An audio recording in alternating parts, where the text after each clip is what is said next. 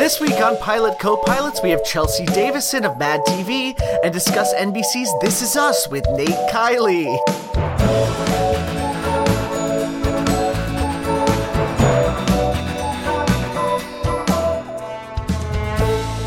Hello and welcome to Pilot Co-Pilots, the podcast where we talk to TV industry guests and take you on a guided tour through the pilot episode of one of this season's newest shows. That's right, we treat each new series like a bathroom attendant. Mostly we're shocked it's a concept that even got approved, but sometimes it turns out to be just the thing you need, isn't that right, Maya? I don't know. Have you ever used one?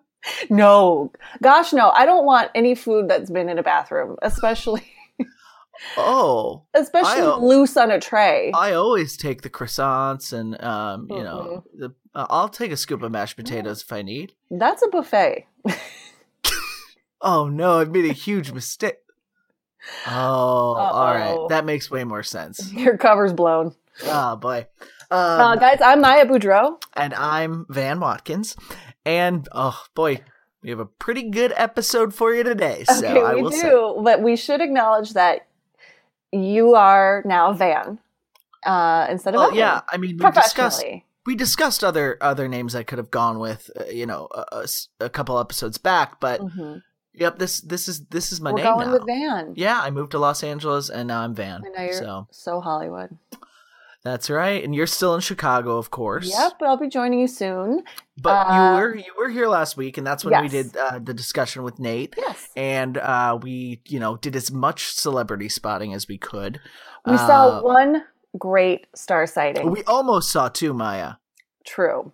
We got in somehow. There was some exclusive party going on at Chateau Marmont. Maya looked really good, so we got in. Well, we didn't get into the exclusive party. Let's we make could that have. very clear. That was on the 6th floor. We did not make it up I there. don't like to risk the chance of getting yelled at, so we steered clear of the 6th floor. But we did see on the main floor outside one Anthony Bourdain, which God among men. Perfect sighting for the chateau. I mean, yeah, we were very excited. He's really the patron saint of Chateau Marmont, or maybe the Phantom. True. The Phantom of the bungalow is there in Chateau Marmont. No, wow. Then I went in the bathroom and I clicked on Instagram to see I wanted to see if there were pictures from the party upstairs. I clicked on Chateau Marmont and Leo was there, Maya. Leo was upstairs. Ugh, we missed him. Yeah, but I don't think it was meant to be. Yeah, it could have. Yeah, he was with Jonah Hill anyway in a lot of the pictures. So yeah, I'm done. He would have been totally consumed. But anyway, now that very pressing topic is out of the way, we can get on to the episode, huh? All right, let's do it. First off, we have Nate Kiley with us to talk about NBC's hit This Is Us, and hey, we want to send a huge thanks to our listeners, Katie and Danny, for emailing us and asking us to discuss that pilot on the podcast. Yeah, we are very open to suggestions, guys. So let us know what you think. And then Van sits down with Chelsea Davison of At Midnight and the new cast of Mad TV to talk about writing comedy and revamping that classic sketch show for the CW this past summer. I couldn't be there for the interview, but I have listened and I loved it. Great. Maya, also at the end, I have a very special treat for you that kind of pertains to our discussion during This Is Us. So get excited for that. All right. But let's get to it. All right. Okay, let's do it. Well, here we are in beautiful Reseda, California. With Nate Kiley. If you are a podcast listener, you might know Nate's name from How Did This Get Made? He's the researcher. You hear it every week. Thanks for being with us, Nate. Thank you for having me. So, guys, this week we watched. It's not the newest pilot. We kind of, we're a few weeks behind, but it's NBC. Oh, it is NBC. Yeah, okay, so this is their answer to We Miss Parenthood. Right. Oh, I thought of it a lot. Definitely notes of Parenthood. Yeah. But it's This Is Us on NBC. This is us. It was their viral. The trailer went viral. It went viral. It got like 50 million views, I think, on or shares on Facebook right when it came out. because it's like, Sufjan Stevens' album in the background or something, and it's like Milo Vitiligo's butt. Yeah, yep. Highly wrought emotion, like tightly wound. Family drama. Yeah, big old pregnant Mandy Moore. Yeah, big. If you're into that. Well, yeah. So, all right, I guess I'll read the log line, and then we can say, now is that the show? Okay. All right. This Is Us follows an ensemble, some of them sharing the same birthday, whose life stories intertwine in curious ways. I mean, I guess I could pull up a more descriptive logline, but that's pretty much it. Yeah, I think that's it. Yeah. That's it. And so, like, people thought that this was going to be like Magnolia, the TV show. Oh, God. You know what I mean? Like, just separate stories. We're all connected. All connected somehow, and then starts raining frogs or something. I must say, and this premise, like, they all have the same birthday, whatever. I must say, I kind of knew going in. Once I started watching it, I was like, they're all going to be connected in the end. Like, I felt something coming. Yes. Which is like, do you remember the pilot to Modern Family? When you watch it, and then at the end you're like, this is genius. Yeah.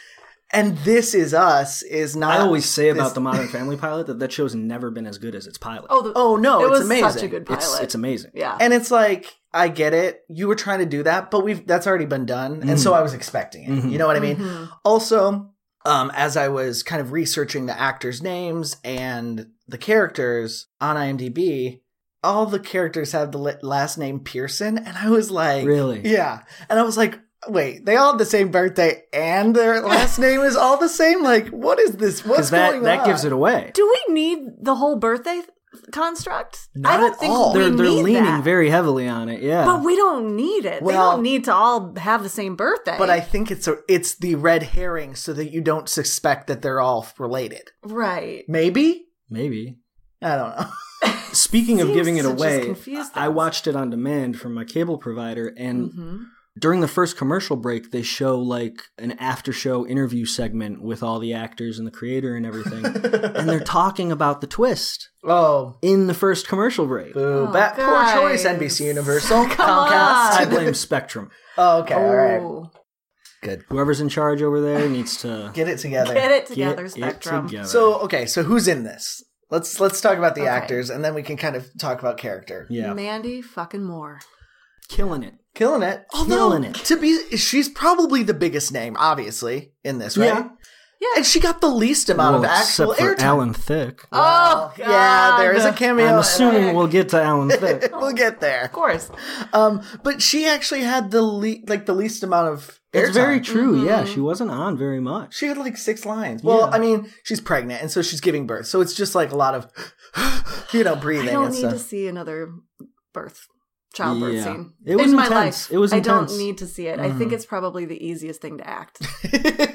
I haven't acted it, but I bet if I tried to do it right now, it would be amazing. Let's see it.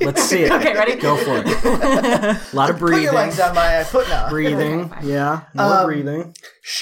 Her man in the show is Jesse from Gilmore Girls. Milo, what's his name? I couldn't pronounce it. I think people know him. I don't know him. I know him from Heroes. Oh, okay. Oh, okay, yeah. I know him as Jesse from Gilmore didn't watch Girls. that whole series, but I instantly recognized him as the guy from Heroes. And my wife knew him from from Gilmore Girls. Yeah, he's a brooder. As we were watching this, I coined a term, and I want to hear what you guys think of it.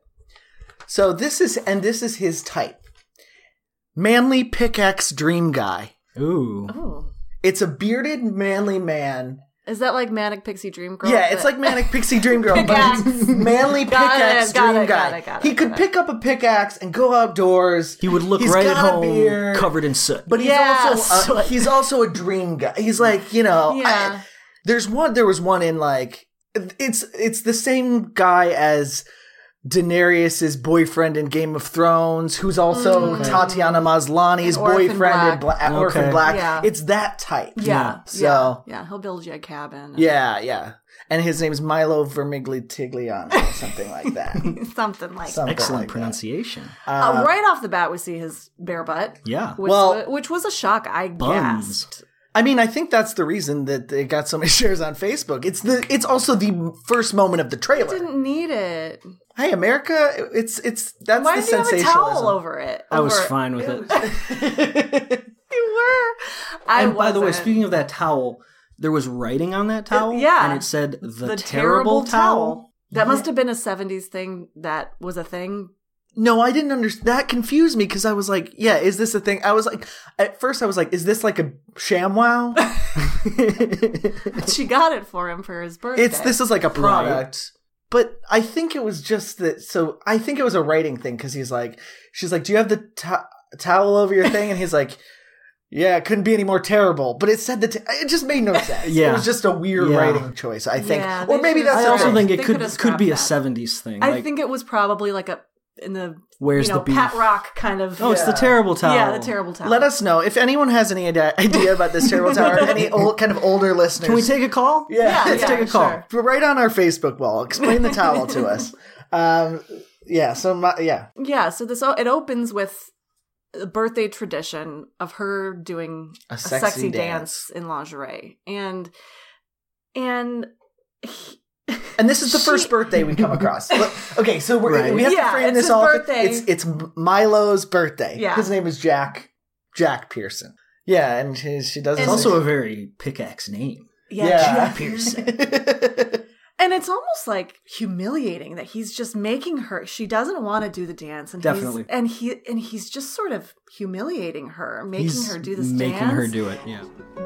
Where to begin? Okay, I'm ready. You promise you like your gift? The towel? It's absolutely terrible. Suits on? Yes, ma'am. Your birthday suit. Only one I've got.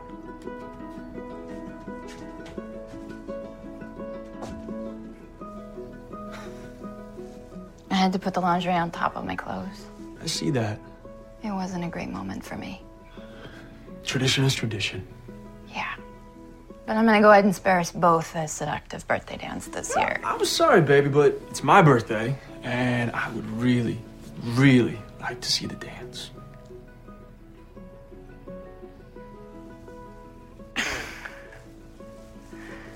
Your funeral. Mm-hmm. Ready? Mm-hmm. Ooh. This is just body shaming a pregnant woman of triplets who is very heavily pregnant. Calls herself Shamu. Yeah. She's huge. And she's very big. There you go. You got all of Mandy Moore's lines so far. Yeah. Those three. Yeah, those 3 lines. The rest is just But hey, we're talking about it. Yeah, it's true. Like, she killed it. So we got those two.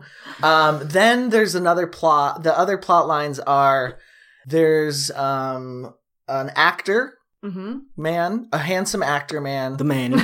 The Manny, who is on a sitcom where he plays a Manny, I guess. And every time somebody recognizes him as the Manny, I found that very funny. Yeah, I did like that. Yeah, I did too. I did laugh a couple times. Oh yeah, me too. Yeah. Yeah. And I will fully admit the show charmed me. Yeah. It got me. I teared up several times. I also groaned a lot and got angry a couple of times. But it did get me. Yeah. I came into it wanting to hate it too. Right. And I kind of still do. Right. But it was very manipulative emotionally. I had very similar feelings. Yeah. For sure. I mean, the music cues alone. Yeah. Which, and kind of the first thing that got me was, so there's the actor guy who's very handsome, and then he has a twin sister who's huge. She's like a really big actress. Very overweight woman. And that's that's a central plot line is she's trying to lose weight. She's trying to lose weight. She knows she needs to. And it's their birthday. They're twins. I applaud them for writing a overweight female character. I think that's a very interesting character. I think it's not something that a lot of shows would do, and it's great that they did it. But there was still something about, like, why did her plot have to be about her being, like, obsessed with her weight? Like, yeah. And my wife has seen the rest of the show, and she's told me that. The same way? No, she's told me that her storyline changes drastically, and it does become more about her, like, becoming okay with who she is and, like, accepting herself, that she's okay the way she is. And so I'm glad that they're going that route. And I really liked her boyfriend, the guy. He's charming. Very charming. But in a very upfront kind of way. My main issue with her being overweight is the way in which so she's working herself up to step on the scale. Right. She steps on the scale and falls backwards because it's like they wrote her so she's so big she can't even get up on the scale. And I was like, that is rude. Yeah. That's rude really writing. Offended. Might as well play a tuba noise. I know. And like have her fart also. Right. And then she hurt her ankle. How did she hurt her ankle? I think falling off the scale. I would assume she'd like hurt her head or something. Like I think she twisted her ankle as she fell off the scale. Yeah. I don't know the physics And of then it. I'd love to have seen the fall, but and then somehow she didn't have ice in her fridge. Just ice the cream. only thing the only cold thing she could put on her foot was ice cream. she's got to watch the man eat ice cream. Her brother comes over, that handsome guy. I do like their relationship though. Yeah. It is nice. Yeah. It's cute. Yeah. I love it. I think she's really good too. Her name's Chrissy Metz. Oh, yeah, I've she's never fantastic. seen her before. And the brother, the Manny, is named Justin Hartley, and I've never seen him before. Yeah, he's in Powers and Passions. Oh, is he? Short-lived soap opera that I loved Makes in sense. junior high. So he's a soap star, which, he's I get it. Yeah, he's very pretty. Yeah, he is very pretty. You know, it was hard for me to believe that he's like a good actor because I don't think he's a very good actor. You know what I mean? Yeah. But I guess his whole struggle is he's a handsome guy who wants to be a better actor or wants to get better roles. His character was definitely the one I had the most problems with. It's like, what does handsome three-way guy have to be depressed about? Yeah. Like, Now, were those prostitutes? I think they were like groupies. Just groupies. Okay. Yeah. I don't know what they do in their free time. Oh no, I didn't know. I didn't mean personally. No, I don't think they were professionally. Yeah, I think they were just girls that were like, it's the Manny. It's the Yeah, man. they were fans. Okay. Yeah. Gotcha. And then the other character is his name's Randall Pearson. Right. He's played by Spoiler. Sterling. It's also his 36th birthday. Surprise! Right. It's everyone's 36th birthday. Yeah. And he is a high-powered executive Businessman. who looks at graphs. It didn't say what his job was. It just obviously has a nice office. He's got an office. He's got He paid cash for his car. Yeah, he paid drives a Mercedes. $143,000 for his car. In cash. In cash. Because he can. And it did show him like at Seems his... expensive for a Mercedes. Am I right? Was it a Mercedes? I missed that. I missed what the actual I think it was a Mercedes. Okay. Yeah, too much. Why spend that much on a car? It's going to You get could get a scrapped. nice used Mercedes, I low know. mileage. Yeah. You have 2 little kids. It's like, come on. Welcome back to Car Talk. Exactly. So, I mean, we got to ruin the end. Let's ruin it. Because you have to know how all these people are related. Did you guys get Shyamalan? I didn't know. I didn't know how they were all related. Okay, so this Randall Pearson is looking for his dad. Right. Okay, and Has found his dad. He hired someone, a private investigator, to find his dad, and so Because he was left on the stoop of a fire station. When he was a kid. I believe they say his dad was a crackhead. I think his dad says he was crack. Right. Yeah. it's undisputed. And so he decides to seek out his dad, say his piece, and leave. And turns out, well, there didn't really take much for his dad to say, That was my Give me a favorite part chance. of the episode. Yeah. which part? When he does the whole long speech telling him off and saying, the dad goes, "You want to come in?" He goes, "Yeah." Yeah. He just walks in. Yeah. And that was my favorite storyline too, because I feel like that probably is a very realistic emotion when you like find your biological father. Like you probably are really angry, but you really want to connect with him. It's still your dad. I hate you. Love me. It's probably a lot of hypocrisy. Yeah, you know? totally. Yeah. And that Randall, this guy, he's played by Sterling K. Brown. Did I already say that? No. So if you watched People vs. OJ, it was Chris Darden. And And I think he won an Emmy this year I think you're right. I think he did win that. for People vs. OJ. OJ. Not positive, but Yeah. yeah. So also, it's just a race thing. This is a race red herring. They don't want you to know that all these people are related because this is a black this is a black guy, and then there's the white people, and How could they be related? How would they be related? This is blowing my mind. Too big, right? So anyway. Make America great again. Yeah. Yeah, but I feel like that was a very specifically written red herring thing that they wanted, you know? Yeah, so it turns out he was adopted by the twins' parents. Yes. I mean, should we lay out the... Okay, so all this like is a family happening... tree? Yeah, this is the family tree. Mandy Moore and Milo... I think it's Milo. Milo are the parents. Right. And they're going to have triplets. Well, now they're grandparents because they have the children have children. And and they're going to have triplets. They lose the last baby. And so they adopt Randall. My wife also confirmed that Okay. in future episodes we do get to see Mandy Moore in heavy old woman makeup. Stop! Oh, I was gonna say very excited for. I was gonna ask because I was gonna say I can't wait to see who plays old Mandy Moore and old. Oh, it's Mandy Moore. Oh no! All right, but I feel like I just blew your guys' mind. No, I was gonna have us all guess who it would be. Oh, okay. Who should I was going to say maybe Sally Field, but they made a Sally Field joke in the first thing. Oh, yeah. And that's two brothers and sisters anyway. This show's two brothers and sisters anyway. It is, well, literally it is. Just all brothers and sisters. If we can go back to before the reveal for a minute, I just want to say that this show made me realize, and I think I've had this realization before many times, I could never be a doctor. Oh, God. I could never be a doctor. Just for the sole fact that I would have to tell people that their loved ones have died. Yeah. Oh my I could God. not do that. Well, really. And you know what? Dr. Katowski was a straight shooter. He was. And I loved him. Well, yeah, and he was played by Raymond Tusk from House of Cards. I was like, where do I know this guy from? I actually had to look it up, but it's if you watch House of Cards. And he's really the only man that can be a doctor. Yeah. Because he's a sage, you know, and he's calming. He's wonderful. And that monologue that he said at the end. That's the part that made me cry. Beautiful. Yeah. When he said that he works all the time because his wife died last year. I have goosebumps right now. I was like, I broke. Yeah. I broke. That's what broke me. Yeah.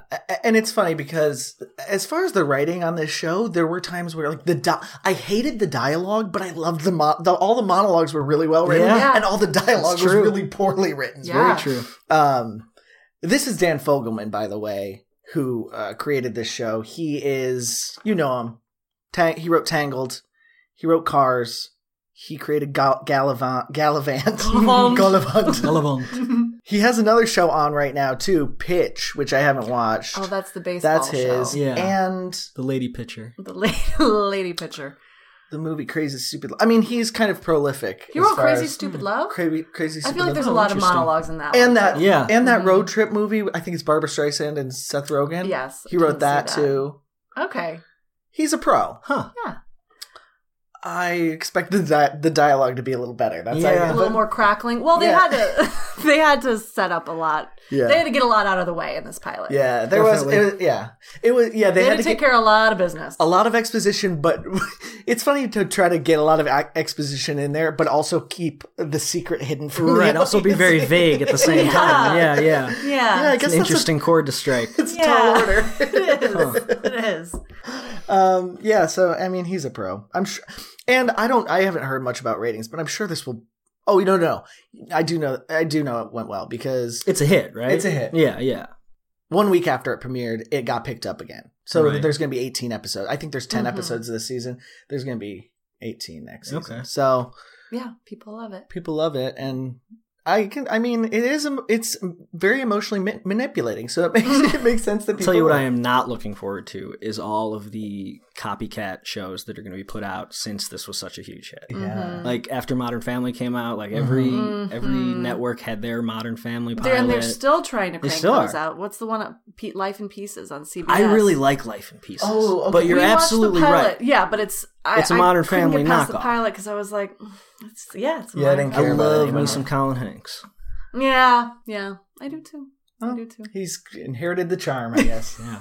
What were we watching the other day? We watched Sully, and they had a young Tom Hanks in it, and they didn't cast Colin. We say another missed opportunity. If you ever have a young Tom Hanks in a movie, you gotta cast Colin. Get Colin. One already exists. Yeah. Well, missed opportunity. If Tom Hanks is America's dad, does that mean Colin Hanks is America's brother? I think he is. I think he's America's big brother. Yeah, he's America's big well, brother. He would be the big. Would he be the big brother or the little brother? Because he has kind of. I don't know, but Chet Hayes. Where's he in all the this? Garbage Pail Kid. He's America's Garbage Pail Kid. He's the brother we wanted to leave on a firehouse stoop. He's our Randall Pearson. So that actually brings up a question that I had too: is if the third baby didn't tragically pass away, would they have just left? Yeah, I guess that they wouldn't have adopted him. He would have been. The fireman would have been like, "Yeah, and that's a kid that showed up on the stoop," and the dad would have been like, "Great, well, sucks for him. See ya. Bye." Guess so. Yeah, he wouldn't have felt that tenderness. Yeah, but I and again, Raymond Tusk, the doctor. What was his name? Dr. Katowski. Good. Yeah, solid. He was the impetus, in that beautiful monologue. He said, I mean, what did he say? He said, you'll find reasons. Yeah.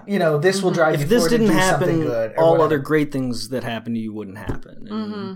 He really kind of implored him to adopt this child too, but he didn't know. Well, should we talk about Alan Thicke? Oh, yeah. We should mention Alan Thicke. In my notes, I wrote, "Ladies and gentlemen, Alan Thicke." Yeah. And as I was finishing writing it, the show went, "Ladies and gentlemen, Alan Thicke," to thunderous applause, of course. Yeah. Well, everyone loves him. And I like my women like I like my Allens. Thick. Which is why I think Chrissy Metz is so good in this. Anyway. I'm going to need a minute. After that. Can we edit point? Oh, my God. No, I'm using that at my Thanksgiving. I got really excited at the beginning because it on the title it said starring Alan Thicke right away. I was like, oh, I hope he plays himself, and then he did. Mm-hmm. He's like a guest star on The Manny when they're filming. We also he wasn't the only celebrity appearance. We also got Mario Lopez for a moment. Oh, yeah. So Access Hollywood tie-in. They pulled out all the stops, NBC, for this pilot. I feel like NBC did expect for this to be their like tentpole. Yeah. It was marketed that way. What did you say? Tadpole? Tentpole? Tentpole? Oh, I've production? never heard that. I think it's more of a movie term. Oh yeah. I think it applies here. Okay. We're all in the industry. We know. We know terms. Jargon. But I think that they succeeded in that. I mean, I feel like people are watching this. Oh yeah, absolutely. Especially if you pull out Alan Thicke the first episode, you're good. Yeah. Who's next, Robin? I did notice, and I never really noticed how much Alan Thicke looks like Robin Thicke until I saw him today. Yeah. Definitely. Yeah. Well, Alan Thicke is just doing an Alan Thicke impression. Yeah. He's doing Paul F. Tompkins doing Alan. Yes. Its voice is insane. It's like vaudevillian. It never sounded like this before. He's still really playing it up. Yeah. Oh, he looks great. I mean, the head of hair on that man is... It's like a microphone. It is like a microphone. You're right. I do want to talk about how the big reveal at the end is executed by essentially lighting up and smoking in front of all these babies. That was crazy. Like I get that that's how it was. Yeah. And that shows that it's a later time, obviously. Yeah. But like the reveal was, oh hey, everyone in this room is gonna be smoking right next to these babies. Yeah, because the reveal is that Milo and Mandy are the parents. These are all in different timelines. But I just didn't understand the need to complicate things so much. Right. What does it get us? Well, it didn't do anything. We knew it was the 70s. We knew I didn't expect that. No, they did a good job of trying to hide it. I mean, I kept noticing that their storyline didn't have phones or email, and every other storyline did. Mm-hmm. I heavily noticed that. Okay. Mm-hmm. And then the other thing that I felt like I should bring up is this isn't necessarily a giveaway, but the second shot of the show is Mandy Moore's feet walking past a box that's labeled photos 75 to 79. Oh, wow. And so like, Good eye. You could have a box of photos from the 70s in 2016, obviously, but it really like cemented for me the fact that, oh, this is in the past. Mm-hmm. And you could just as easily lose that shot. Okay. Yeah. So it's their 36th birthday. So they were born... 1980. 1980. Yeah. Which is funny because to me, the like after the reveal was made, it was so heavily 70s. Very 70s. But I guess leisure suits. Yeah. It'll be fun to see them go through the 80s. Yeah, Mandy like Moore. Mad Men style. Yeah. Cokehead. Oh, that would be great. Oh, I can't wait to see her in all the age makeup. Oh, me too. Yeah, that's going to be fantastic. Yeah. Do you guys think that all that cigarette smoke is why the pretty guy's so depressed and why the girl is so overweight? Do you think it like affected their genes? I don't know the science behind it, but I'd say you're probably yeah, right. there's something there. There's something there. I can't. Are we going to see them as kids, I wonder?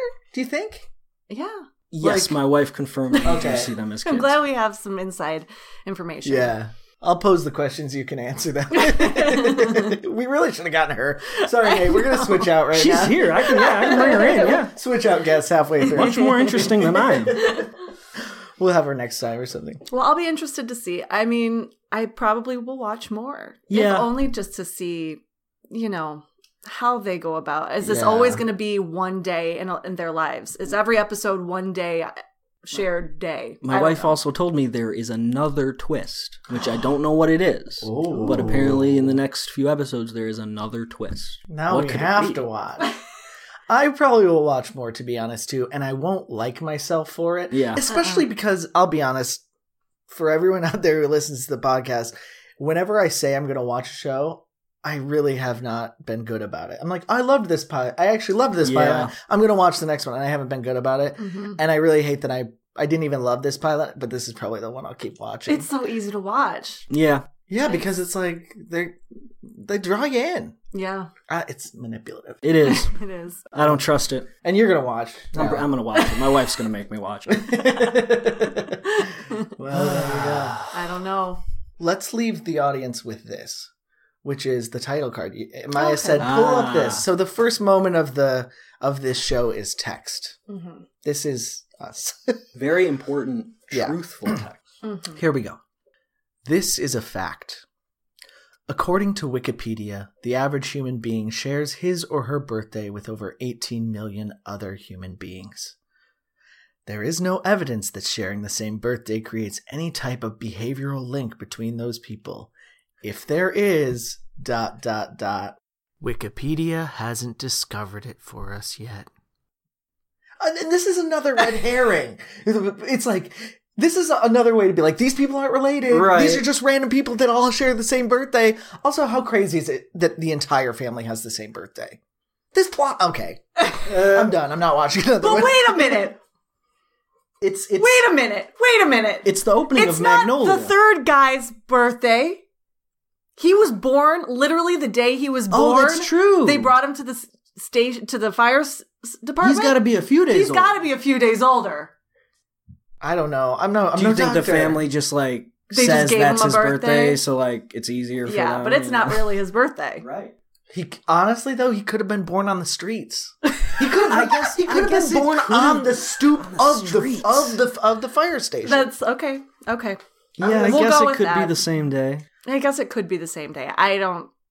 I wonder when Mandy Moore's birthday is. She doesn't share the same birthday. It's the dad's birthday, Milo's birthday. Yeah, she's really left out of that one. Yeah. Sucks to be her. And even the wife of Randall. Like, everyone, if you don't have this birthday, I feel like you're not a part of the clan. So stupid. You're not a protagonist. Yeah. Anyway.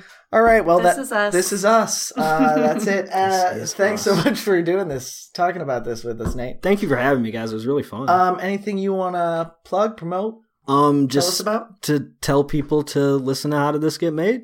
It's the best. It's a great show. It's one of the, And I believe we have live shows coming up on December 15th, and I think they just added one more on the 16th. Okay. Amazing. In LA? Yeah, at Largo. All right, so if you're in LA, Largo, How Did This Get Made? December 15th, and what was the other one? 16th, the day sweet. after. All right, I'll be there. Yeah. Cool.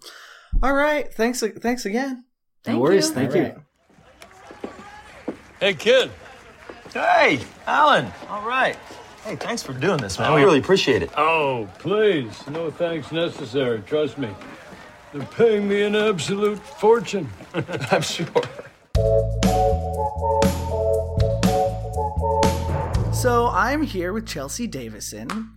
We are sitting on her floor of her living room. She so graciously let me into her home. It's more convenient for me too, because I hate the outside world, and this is perfect. Yeah, and your cat is very cute. My cat's here. Aw, thanks. Chelsea Davison. She is best known as one of the new cast members on from the new Mad TV on the CW, and also a writer on At Midnight. Yes. Yep. So Chelsea, that's so exciting. Mad TV just happened. It ended a couple weeks ago. Yeah. That was it kind of had season? a summer run and then ended at the end of September, early October. Cool. Yeah. So, well, let's start beginnings of comedy. What got you to the comedy world? That kind of thing. Where are you from?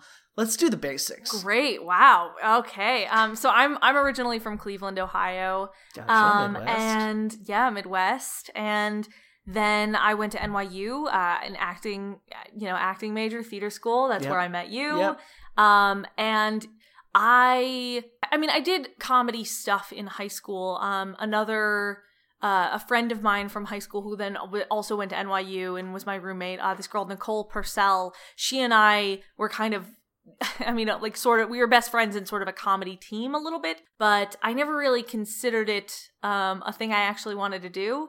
I really just wanted to be a, dramatic actress. Mm-hmm. When I was at NYU, I took a class that was sort of like a humor of New York class. It was a very easy class. It was just like read fun, like Dave Barry stories and how did I miss that? It was like I don't know how anyone didn't. Everyone should have taken it. Yeah. Miles Teller was in the class with me. Yes. And at Blockbuster baby. Yeah, I know. The most famous person in the world. So as part of the class, at the end, the teacher had a connection at Eastville Comedy Club in New York and said that anyone could do stand-up that we wanted. Great. Rachel Bloom was also in the class. Fun. Another people more successful than me. It sounds like I really should have taken this class. It was a great class. And not everyone did it. Rachel did do it. Miles did not.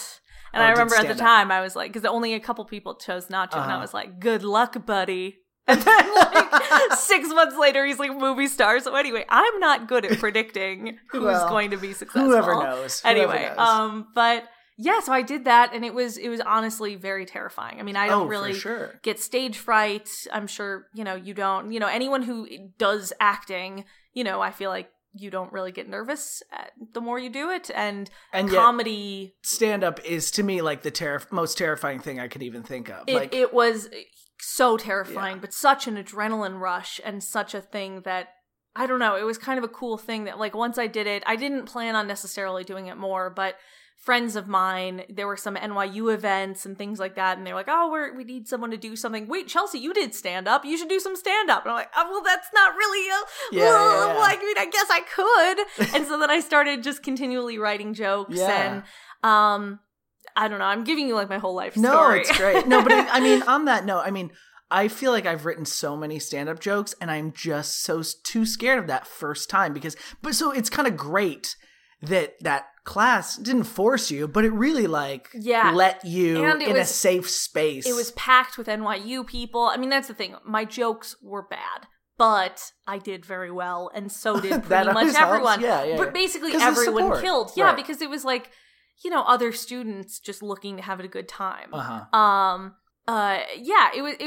was a mixed thing though, just because then when I started actually trying to do it, I didn't really dive in full force. I did it a little bit, but I had a couple things where, I would do really well, and then I'd be like, oh, I'm actually great. Like, I only 2 months in, like, I'm ready to go on the Tonight Show. Yeah. And then it wasn't until a little after that I started actually being like, oh, like the more, I feel like it's a thing where when you first start something, you're so clueless, you don't know how bad you are.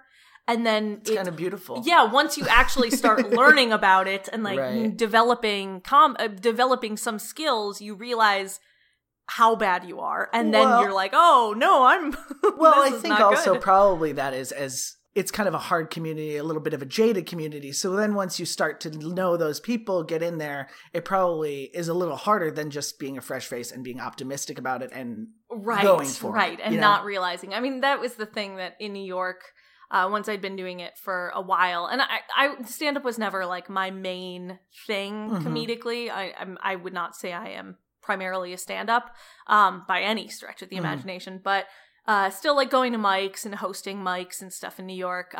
It would always be interesting having those like really fresh-faced people come in and like not be good, but just like be like, yeah, I killed it. Like, I want that back. Yeah. I mean, not really, but a little bit. But that was kind of your first, after you came to NYU, your first like reintroduction into kind of doing comedy again. Yeah, that was it. And then I kind of dabbled for a while. After college, I started doing more writing. Just because I realized that I don't really have the temperament to audition all the time. Sure. And I just wanted stability, so I started looking at, I was a blogger for a while. I got into advertising, and kind of just did comedy for fun. I took classes at UCB in New York, and all the stuff that kind of everyone does. And then at one point was like, you know what? Maybe I should really give this a shot. Like, just try it. Yeah. And so I made a like New Year's resolution to just do as much comedy as I could, and just try it. And I was very fortunate in that not really for fun, my friend Matt had a comedy show that he asked me to be on. He's like, oh, you have to learn an impression. One of the parts of the show is we ask everyone to do an impression. So I was like, oh, I've never done one before. I'll learn a Lena Dunham impression. And I decided to film it and put it online. Yeah. And that first video, that first thing, like 2 months into my New Year's resolution, got me an agent, a manager. Oh, amazing. It opened so many doors for me. But then I spent a little while playing catch up because I wasn't actually ready. You know what I mean? I was very fortunate to have opportunities come to me before I was ready. But then I tried to do everything I could to get ready for it. I mean, yeah. And perhaps you feel that way. It probably is not entirely true. But, the fact that you were so willing to put in the work and had that resolution probably helped a lot, too, to, like, really go for it. That's amazing. Yes. And I was also very fortunate in that because I was working in advertising at that point, advertising, it takes a lot of hours, but the money is really good. Yeah. And so it was a nice thing where my tendency was I would, work 60 plus hour weeks for 2 months at a time and then just take a month off and just do comedy. Great. And that allowed me to do a lot of things. Like I decided I wanted to audition for Just for Laughs in Montreal because I, had some success with character stuff. I wanted to develop more. So it let me really kind of focus on that for a little while. And the month I ended up getting it the next year and just taking off. I think I took off maybe 2 months and just, prepared, went to Montreal, did that show, and just, it was a blast. And I know that's not something everyone can do, but I'm very happy I did. After that, I then had to work for like 8 months straight to make up for it. But it was nice to be able to take 2 months off and really just try to get that next little foothold in my career. Yeah. I mean, not that it necessarily opened doors, but it was a very cool opportunity. Sure. And then, eventually you started writing for At Midnight. Yes, yeah. So after I got signed with my agent, they asked me if I wanted to submit packets for late night shows, and I had never done that. And so I said yes, because again, I basically I try to do things. It's that Amy Poehler quote of like, do it before you're ready. Yeah. So I tried to do that, and realized I wasn't very good. So, I really wanted to take, Josh Patton is a writer on Weekend Update, for SNL, and he did a bunch of UCB monologue classes. And I could never get into one, but I had a couple friends who did get into it, and I saw like the type of stuff then they started doing, or like they took notes and put them online on Tumblr, and so I just read through all their notes and started. I was like, oh, okay, it's just short. Put it on Twitter, and started doing that, and kind of trying to practice it. And then there's this NBC Late Night Writers Workshop, right? Which is a diversity initiative. So for various ethnicities and women and LGBT and all sorts of, people who maybe are underrepresented in writers' rooms, especially in the late night world. I submitted a packet for that, and it was, again, not very good. It was at the start of me submitting packets. And so I was like, okay, I'm going to work really hard on this for the next 2 months because their submissions were October and then again in January. So I was like, all right, January, I'm going to have a good packet. And then I ended up getting it. Amazing. And that also was a great opportunity to sharpen skills. I don't know if it opened doors, but it definitely was I feel like all these things, they're validating and they really help you know you're on the right path. Yeah, and probably just force you to put out the work. Exactly. And look really good too, when you apply this stuff. And make a lot of really good relationships. Exactly. I would say which is so important. Yeah, everything. There have been very few things I've done that have directly led to a job, but they've led to relationships that are really valuable. Yeah. So then you get At Midnight. Yes, I spent like a year or maybe more. At this point, are you still in New York? Yes. Okay. So I was still just submitting for packets. So the first show I got, because I got close on a couple shows, but it's really tough to get your first job. No one wants to be the first person to let you into a TV show. Yeah, because I mean, it's high pressure, high stakes. Yeah, money. It's a big gamble to give someone their first job. Yeah. So I got close and had a couple interviews with some big shows and never ended up quite clinching it. Even though I think the interviews went well. I mean, I don't think I didn't be like, you suck, you know. Yeah. You didn't bomb any interviews. No, I don't think so. Maybe I just smell bad and they're like, no, she's ready. She just oof. I think I could speak for a lot of people. I think generally you don't have to bomb an interview to not get a job. Yeah, right. I think there are a lot of reasons behind the scenes. But so I kept not getting things. And so I kind of told my agents, like, hey, I will submit for anything. Like, any award show, any non-main network, like anything I will do. And so I submitted a packet for a new game show network show. They wanted to do sort of an At Midnight knockoff. Gotcha. And I ended up getting that because it just makes sense that, when the pool of packets is maybe 70 instead of 700, you have such a better shot. Yeah, and a fresher show, like a fresher show for a fresher face. Yeah, exactly. Something that maybe, because so many shows, I mean, you can't blame them. They hire people they already know because it's like, why take a risk when you have someone you can depend on? But so if it's a new show, often it's nice because everyone's a risk for the most part, unless you actually know the showrunner. Right. But so I got that, and then that was a really good introduction to the world.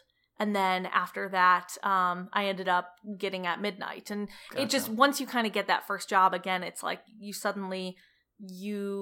are more of a known entity. And also just you meet people. Right. Someone I met on that show ended up being someone at Midnight. And so it helps to make sure your packet gets read. Yeah.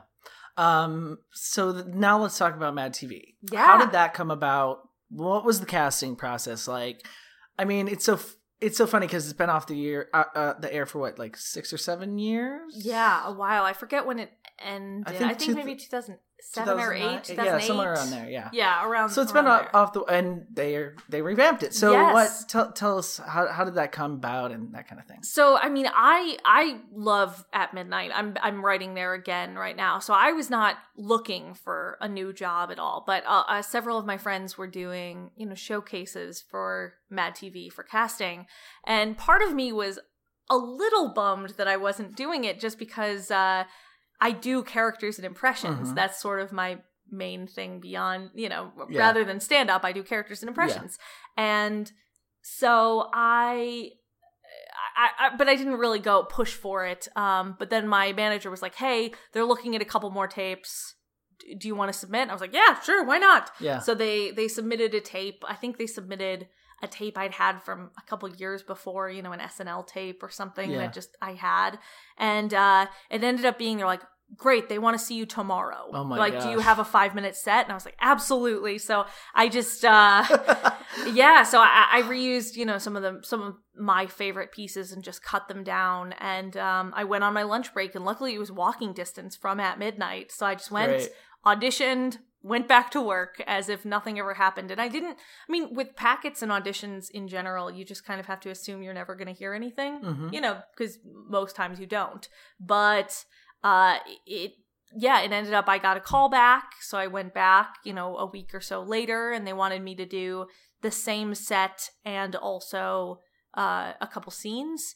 And then they had a mix and match, then another callback where then they had a bunch of people to like mix and match and try chemistry because they were assembling an entire ensemble instead of just, filling a hole like SNL does. Yeah. So it was really fun. The casting director, Julie Ashton, is really talented for being able to see so many people and then be able to do all of that mix and match just because there were so many people in the process who would be so right for it. I don't know how she ended up deciding, who the final 8 were. But so after a couple rounds of that, and there ended up being a couple long sessions toward the end, which were like 3-hour auditions where you just had to block off, 3-4 hours to be there. And then sounds like a crazy intense process. It was very tough, especially most of it ended up aligning with my work schedule so that I have a shorter day on Friday, so, that kind of helped me. But there was one time toward the end where I was like, oh my God, like I can't. I'm going to be dead after this. I'm going to be dead. I'm going to get fired at my real job or I'm going to, be late to my audition. But it ended up working out and they asked 9 of us to go to network to test. And then they ended up casting, 8 of us and made a couple changes. And it was such a fun process. I grew up loving sketch comedy. I was always more of an SNL girl, but I liked Mad TV too. I'd kind of watch both. Yeah. And same, like flip back and forth. Exactly, because Mad TV started, I think, at 11. And it was on SNL, a little before, right? Yeah, it was at 11:30, so I'd usually watch the first half hour of Mad TV and then switch over to SNL. Same exact, yep. Yeah, and so it was just very, very cool just because some of the people who were my favorites, like Will Sasso, came back. Yeah. Which is so great that do you know, as far as the vision set out from the beginning of the new Mad TV, do you know if that was a plan all along or something that kind of came later? Was that ever talked about sort of to you guys? So there were a couple things. So originally, our executive producer, David Saltzman, who created Mad TV and it's his baby, he kind of always feels like Mad TV is never not relevant just because it's like SNL. It's like there's always things to make fun of. There's always pop culture to comment on. But it was kind of not clear. It's like there were already so many sketch shows. Is there a market for this? And then they ended up doing CW did a 20th anniversary Mad TV special. Okay. And that was, got a ton of viewers, a ton of high ratings where they brought back the original cast. And so then the kind of conversation was that was so successful. What do we do How to can keep we this incorporate going? Yeah, and especially CW is in a really cool space right now where they have Whose Line Is It Anyway? They have a bunch of really great comedies like Crazy Ex-Girlfriend, speaking of Rachel Bloom, and Jane the Virgin. They've got a lot of really great stuff, so I think they're trying to find ways to bolster those offerings. Well, I think from a viewer's perspective too, it's like to have those people that and the characters that you love come back a little bit. Yeah. It's a great way to gain an audience for, exactly. For kind of a newcomer cast too. Yeah. And I love that they also, you had the throwbacks and would actually play old favorite sketches in the show a little bit. Yeah. So it ended up kind of being sort of a mix between a reunion thing, a best of, and then also a new class. And so I think it was a different tone than the original just because of a lot of things, because of that, because it was rooted in this sort of nostalgia of okay, remember the past, now we're going to try to bridge to the future. And then also just the fact that it was on a younger network at an earlier time slot on a weeknight. The goal, I think, was a little bit more young, relevant pop culture, but maybe not quite as in your face as the original had been. I mean, that said, some edgy characters. I mean, Miss Swan is someone who I love, but I understand that a lot of people have problems with that. Sure. I think that's fair. I think it is both problematic and really, really funny. Yeah, and it's of a different time. For sure. But so there are things like that we can bring back the original, but we maybe can't do as much of those characters now. We can't necessarily create that. So, times change a little bit. That said, there's still tons of comedy to be had. It's just sort of a different vibe. And I think the first season, we did 8 episodes. I think we were starting to figure out what that voice and what that line was toward the end.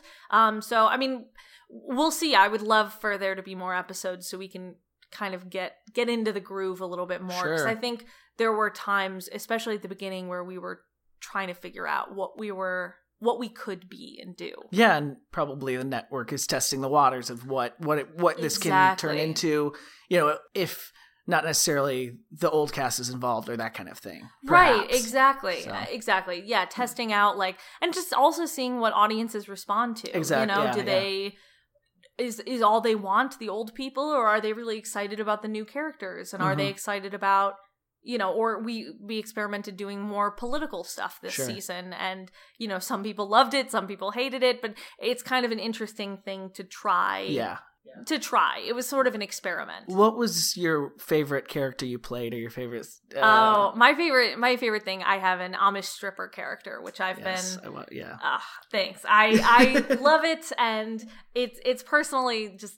And her name is what? It's Ruth Yoder, but her erotic name is Mary Yoder. Yeah, that's too risque. I kind of grew up in Amish country in Michigan. Oh, really? Yes. So that one Ohio. spoke to me. Yeah, exactly. So. Yeah, absolutely. Amazing. So I guess my other question is, as far as cast and writing goes, was there a lot of crossover, or was there? So it was definitely more separate than I think I would have thought. That said, everyone, the writers were great. A ton of the writers were people from the original Mad TV who would come back. And so funny and so collaborative that, we could pitch ideas like the Pam thing, pitching it and then kind of letting them run with it. It was sort of a guild thing that we can't really write stuff, or else it would be they would have to credit and do all that as writers. But yeah, it was kind of, we would come in with ideas of what we wanted, and then they could do that. That said, so we did come in with some of our own stuff that we had auditioned with, characters, like Ruth Yoder, like that. I came in with that, but I don't know, and I think that. It's sort of interesting to look at the old stuff and look at the new stuff, just because I think, I don't know, the landscape of comedy has changed a little bit, in that I think there's either super random, Tim and Eric type stuff that's intentionally, or Adult Swim does a lot of that, which is really funny, but really absurd. Yeah. Or it's really fun, insightful, kind of things kind of more like Key and Peele and Inside Amy Schumer and SNL. And I feel like we were kind of in this zone that, Mad TV and Living Color, a lot of those shows kind of were in for a long time, of just kind of wacky. And so I don't know. It's sort of an interesting thing where there were a lot of people who were like, yeah, this is it. And then a lot of people who were like, this is dumb. It's it is. That's the point. Yeah. Amazing. So now you're back at Midnight, right? Writing again. Anything else exciting going on, or you've got to get because you had to leave for a little bit? You're back focused.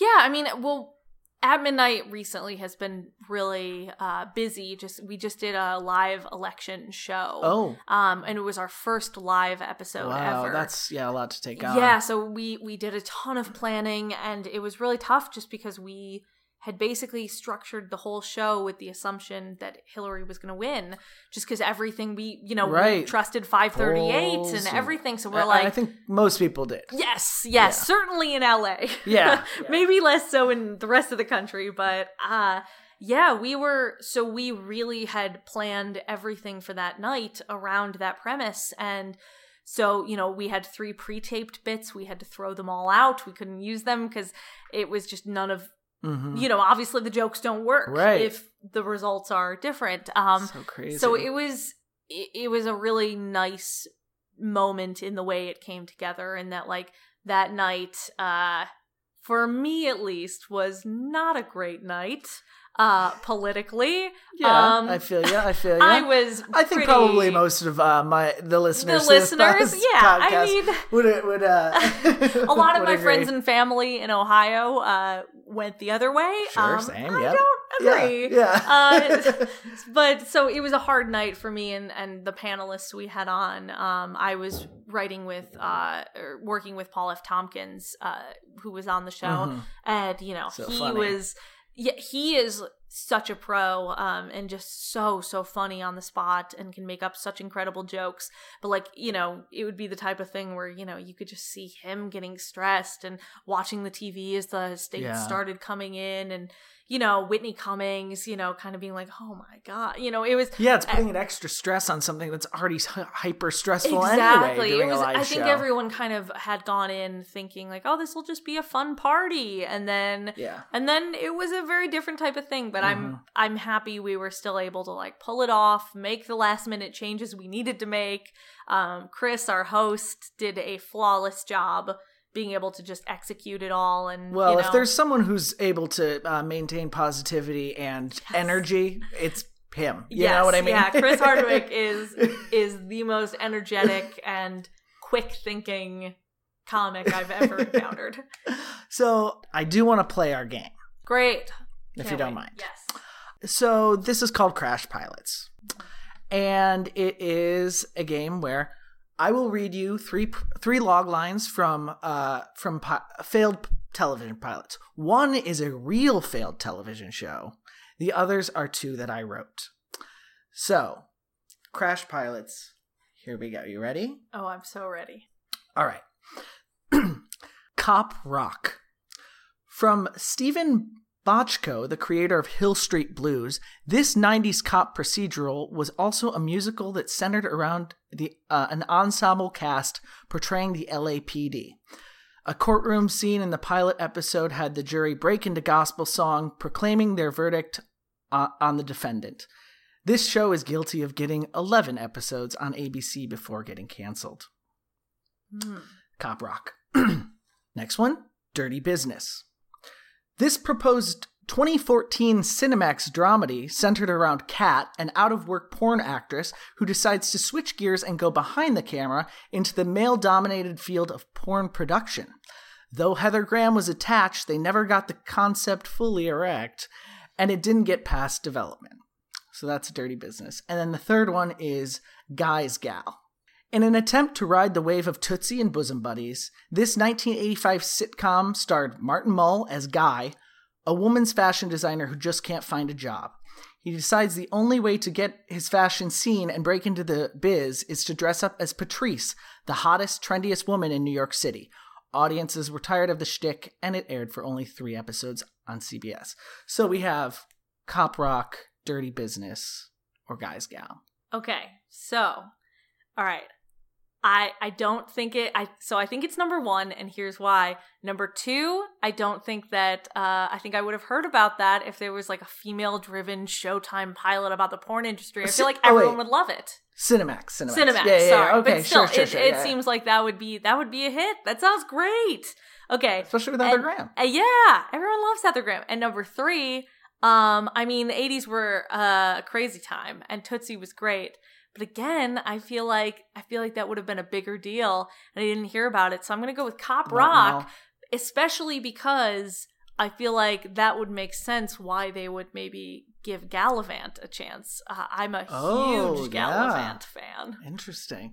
Well, I have to tell you, you are correct. Yeah! Congratulations. Yes! You're one of very few guests who's actually been right, which I love. I love it. Cool. Well, I knew that ABC had done some sort of musical stuff before Gallivant. I didn't know what. But I know they had tried a couple shows. I'd never heard of Cop Rock, and I was like, that seems like, especially having 11 episodes, that seems like something I should have heard of, or people have heard of. And my co-host Maya, my girlfriend, who's not here today, she had never heard of it either, and I was like, "That's such a weird little thing in the early '90s." Yeah, I mean, creator of Hill Street Blues. Boy, yeah, I have never seen it, but I just want to see the 11 there was some show that Hugh Jackman was on that was like a musical show. Oh, Viva Laughlin. Yes, I just keep hearing about these musical shows, and I knew that there had been a bunch, so that's why I was like, that I can see. Yeah, I didn't watch Viva Laughlin, but I did hear about it when it happened. I watched Smash. I watched anything with that was kind of, I think, numbers. the first one that like was on for longer than. That was, but even like that, yeah. Same with Gallivant was 2 seasons. True. I love Gallivant. I haven't watched it. It's had 2 seasons, right? Or is it? It got canceled after 2. Yeah, and the second one wasn't great, but boy, season 1, what fun! Hard thing to do. Ugh. But Rachel Bloom again, third shout out. She's doing it. Oh my gosh, I love her show. I love it. Well, awesome. Well, thank you so much for coming Thank on, you. talking about this is so fun. yourself with now us. You know every fact about me ever. Perfect. Yeah, thanks so much. Thank you. All right. Okay, there we she go. is. Another one, Maya. We did it. That was great. Oh, thank you. And you too. Thank you. So I prepared a surprise little game for you, as I mentioned before. Okay. All right. So this is, I looked up what the terrible towel is. Okay. Oh God. Okay. Yeah. I looked it up, and I do know what it is. So I've created a little game called Pilot Co-Pilot's Screwy Loda Huey Correction Selection. Loda Huey. Loda Huey. Well, I mean, I feel like sometimes we do make mistakes, and so I feel the need to correct us. So I'll give you 4 options, and you have to guess which one what the actual terrible towel is. All right? Okay. All right. So here we go with Pilot Co-Pilot Screwy Loda Huey Correction Selection. All right. What is the terrible towel? Is it A, a water-resistant towel that instead of absorbing actually deflects liquids and is used to be an umbrella or a shawl substitute? B, a miniature beach towel given away as a promotional item for those seeing the original Jaws in its first weekend of release? C, a towel taken to games by football fans, which is meant to be waved high above the head to unleash terrible hurt upon the opposing team? Oh. Or D, a washable towel made of carbon felt which absorbs terrible smells, advertised mainly to be stuffed in stinky shoes? All right. Disgusting. Oh, God. Can you imagine how terrible it would smell? I'm not going to go with that one, though. Okay, terrible towel. Which one is it? Is it the water-resistant towel? Well, I know that she bought it for him, so I don't think it was the promo. Okay. The Jaws promo. I don't think it's the Jaws promo. So she seemed to have gotten it for him for his birthday. So I don't think it's the football one. I'm going to go with number 1. It's a water-resistant towel. Yeah, the water-resistant. Oh, I'm so sorry, Maya. The terrible towel was the brainchild of a former Steelers radio announcer, created as a sales gimmick during the playoffs in 1975. It allegedly helped provide the magic touch when the Steelers went on to win the Super Bowl that year. Since then, the terrible towel has been a staple in the stadium and in the homes of all Steeler fans. There you go. That's that Philadelphia? Pittsburgh. Okay. They need a few towels over there. God. That makes now less sense to me. Now everything is more confusing. I agree. That didn't clear anything up, and it just muddied. It's so weird. Anyway. Okay. But on that point, you can find all of our information on pilotcopilots.com or on Facebook, plus, Instagram, Twitter, all that stuff. And we're on all that. We're Pilot Co-Pilots with no hyphen. So yeah. Don't forget to subscribe and tell your friends and tell us on social media which new pilots you'd like us to watch, just like this week. Yeah, that was fun. Pilot Co-Pilots is produced by Van Watkins and Maya Boudreau with music by Chris Ryan. Thanks for listening. Ryan.